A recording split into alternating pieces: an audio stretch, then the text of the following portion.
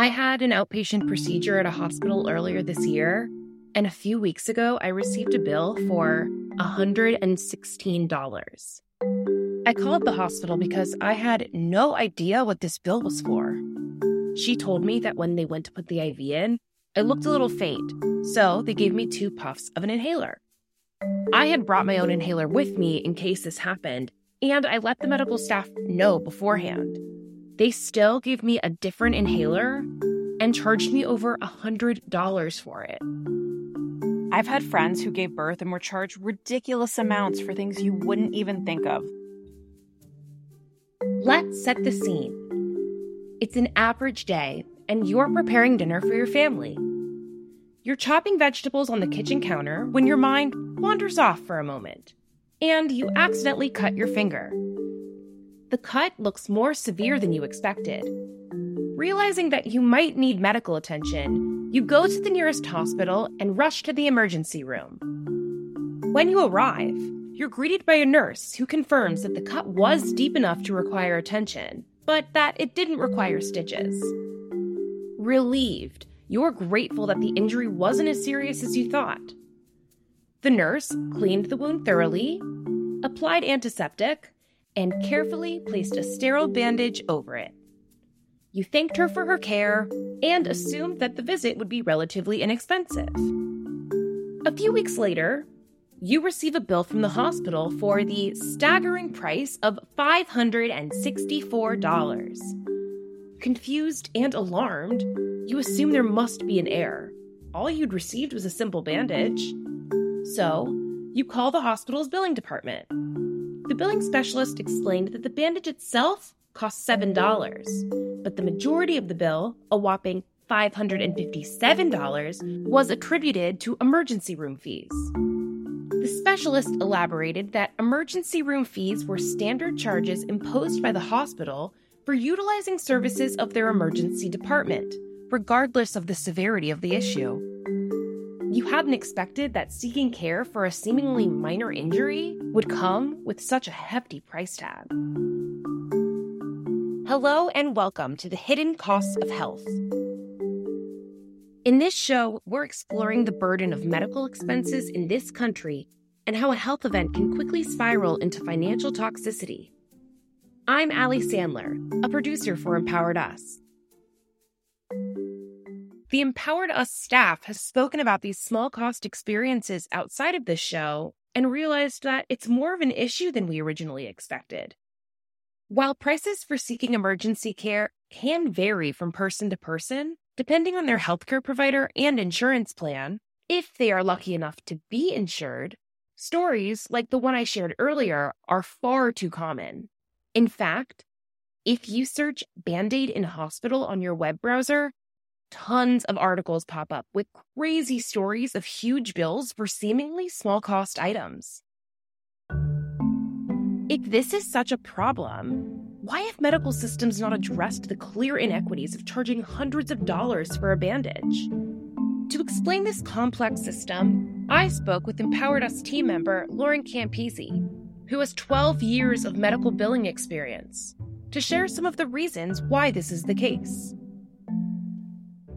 So, Lauren, let's discuss some of the reasons behind these small bills, which are mainly encapsulated by facility fees.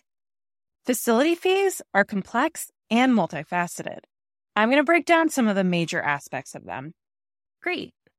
Let's start with the salaries for the nurses, doctors, executives, and support staff. Doctors and nurses in America make more than they would in other developed countries. For example, according to a study in 2018, specialists here make 2 times as much as specialists in 9 comparable countries. Hospitals are also willing to pay more to get the best clinical staff that apply for positions because it makes them look good.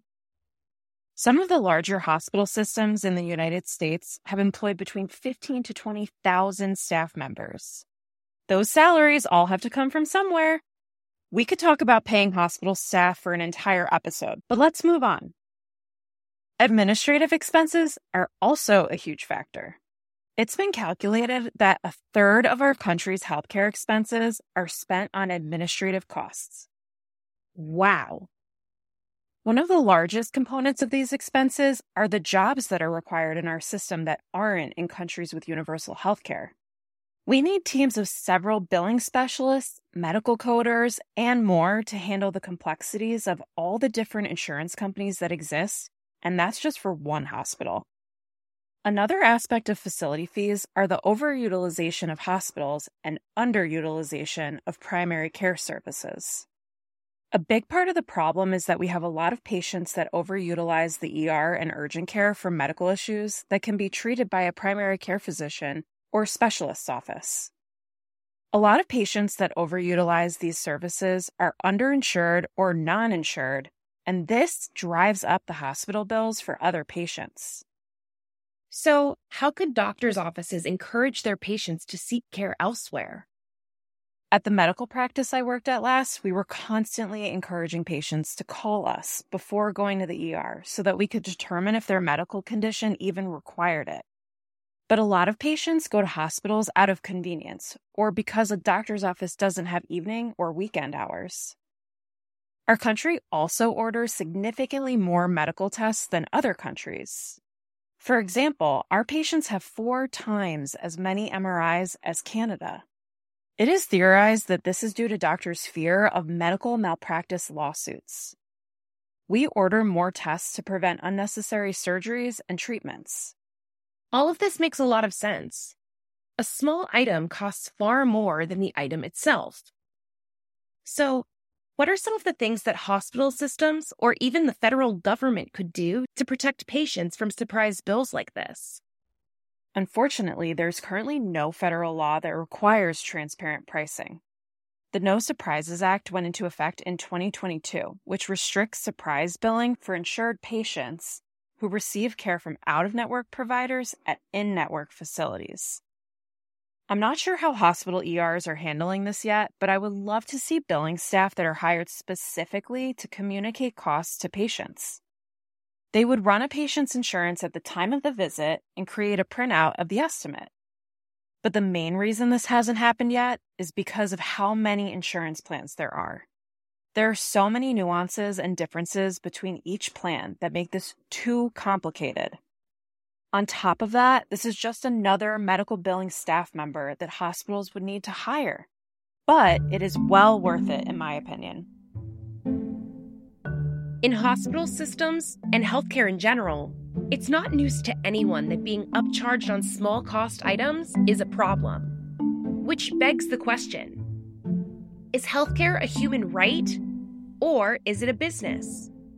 I'm sure I'm not alone when I say I wish it was a human right. And in countries with universal healthcare, that's the goal. In the United States, however, the medical field runs as a business. It requires an influx of money to work and provide its services. Firstly, there's the need for cost recovery, as hospitals incur expenses in procuring, storing, and maintaining these items. And these costs must be recuperated to maintain financial stability.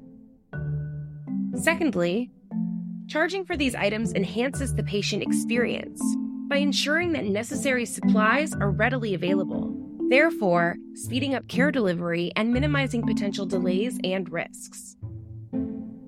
This approach also contributes to patient comfort. Additionally, revenue generated from these charges can be allocated towards improving healthcare services and enhancing the hospital's infrastructure.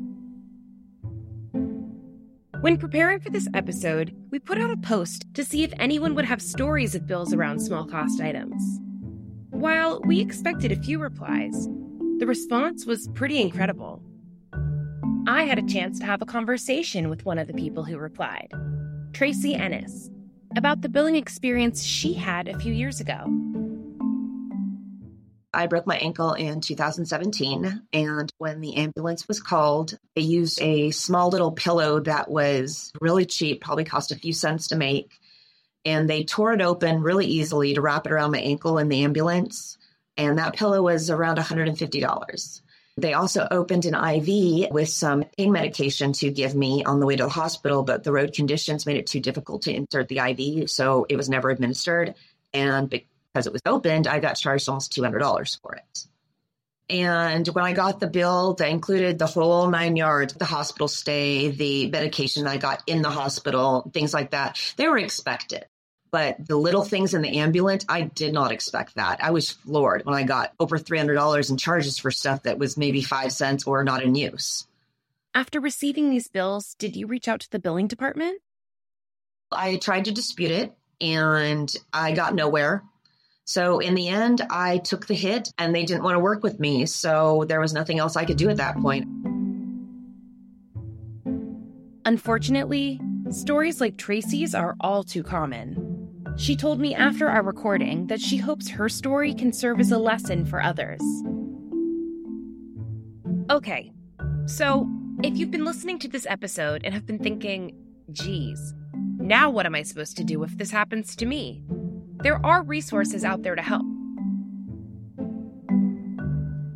My name is Jared Walker. I'm the founder and executive director at $4. $4 is a nonprofit organization that helps eliminate medical debt by enforcing hospitals' charity care policies. Originally started after Jared saw his own family go through a medical and financial emergency, he wanted to help others avoid the financial burden that comes with a medical crisis. So started originally as a crowdfunding platform to help people pay medical bills, and then over the years shifted it to a patient advocate organization that is enforcing hospital charity care. Can you tell us a little bit about what charity care is? Charity care is a federal law that went into place with the Affordable Care Act. It requires nonprofit hospitals, which is most in America, to have charity care. And charity care is simply free or reduced care for people that meet the income requirements. And every hospital is different. Unfortunately, it's not really standardized, but if you meet the income requirements, hospitals are legally required to waive or reduce your medical bills. Charity care is the best kept secret of the Affordable Care Act. No one knows about it. And even if you do know, it is extremely hard to access. And because of that, we have millions and millions of people declaring bankruptcy, going on payment plans, taking out loans for medical bills that they don't have to pay. There are barriers that are put there on purpose. Some of them are legal, some aren't, and it's just a really difficult process. At $4, we have created a eligibility screener. We have the charity care policy data for every hospital in the country. So every hospital has their own income criteria and way of doing things. So a patient can go to our website and put in their household size, their income, what hospital holds the debt, and it will tell them if they're eligible according to their hospital's policy. And if they are eligible, then we have a team of patient advocates that will help complete the necessary paperwork, submit it to the hospital, and advocate on their behalf until hopefully the medical bills are gone. How have you seen patients react to small cost item bills?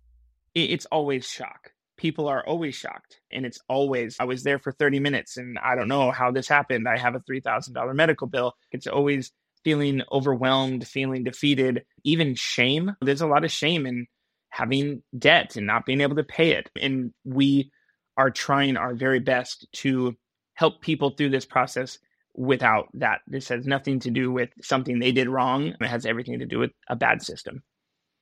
Do you think people are uninformed of the true cost of the emergency room visits and go to the ER assuming that it'll be more accessible or cheaper? There's definitely the two sides of it. Like, our system is so incredibly complicated that most people that are low income are just trying to survive. And when a medical emergency happens, the thing that they think to survive is go to the ER because they know that they can get help there. They can't be turned away. And then you have the other side that is, they know they've been burned by the system before. So now they just neglect care because the fear of getting that bill, which creates more problems down the road. What are the effects that debt can have on patients who already identify as low income? A medical bill we see all the time being the thing that tips the scales for people. When you have an emergency like that, a lot of times people are living paycheck to paycheck, and then it becomes now I can't make my car payment. Now I can't make my rent payment. I can't put food on the table. We've had multiple people talk about how they are going to have to drop out of school. Like, they're sacrificing their education. They're sacrificing a lot to pay these medical bills in most cases that they shouldn't have to pay anyways because they're probably eligible for charity care. So I think a lot of times that cycle of poverty kind of starts with these medical emergencies. And then all of a sudden you have all of these other things that happen. You're not able to make these other payments. So your credit score is lowered and now you can't get a loan for the next opportunity. So we really see the elimination of medical debt is huge for people, but it opens up all these other doors and opportunities for people because a lot of times they're sacrificing a lot to try and pay these medical bills. Why is it so difficult to receive charity care? I think that there's this big idea that people think if you give out too much charity care, the hospitals are going to go out of business. That is not the case. Hospitals are not going to be hurt by giving out charity care. So there's this idea that increased charity care is going to reduce hospital revenue. It's not the case. And I think that there's another idea of if we're generous with our charity care programs, then we will become overwhelmed with poor people that are going to flood our hospitals. I have heard multiple times from hospitals like these exact words: we don't want to be known as the most generous hospital. That is the reason. So I think that those would be the two reasons that we get from hospitals when we're trying to encourage them to be better about charity care. And they don't actually make sense. Neither of those things actually happen when hospitals are generous with charity care. Organizations like $4 specialize in supporting patients navigate the charity care process. If you have a large hospital bill, $4 provides a free eligibility screener to see if you're eligible for your hospital's charity care program. Check it out at $4.com/help. However, if you don't qualify for charity care, there are other fail-safes you can use to better advocate for your own health and bank account. Rather than assuming or hoping the price of a small-cost item is, in fact, small, you can ask and advocate for yourself if you believe this item is truly unneeded in your care. While the exact cost of these items is dependent on many factors, such as the individual hospital and your health insurance, having a better understanding of what it is you're paying for allows you to make more informed decisions and feel more empowered in your own care. Also, coding errors and other billing mistakes do happen. So, if your provider is unable to determine an estimate on pricing and you have health insurance, reach out to your insurance provider to make sure you've been billed for your services under the proper codes, and that your bill does not contain additional charges that do not pertain to the care that you receive. We understand that a lot of people learn in different forms, so there will be a corresponding blog to this episode where we fully define the terms and also provide different tips and resources, whether they were mentioned today or in addition to that. So check it out on empoweredus.org. We'll link it in the show notes. Also, if you found this episode to be informative and impactful, please share it with anyone else that you think may need to learn about this. It may fill in some of the gaps of their knowledge. We at Empowered Us are committed to advocating for affordable healthcare for all. We look forward to continuing these conversations with patients and experts to both educate and create new solutions. Let's keep pushing for change together. Take care and see you next time.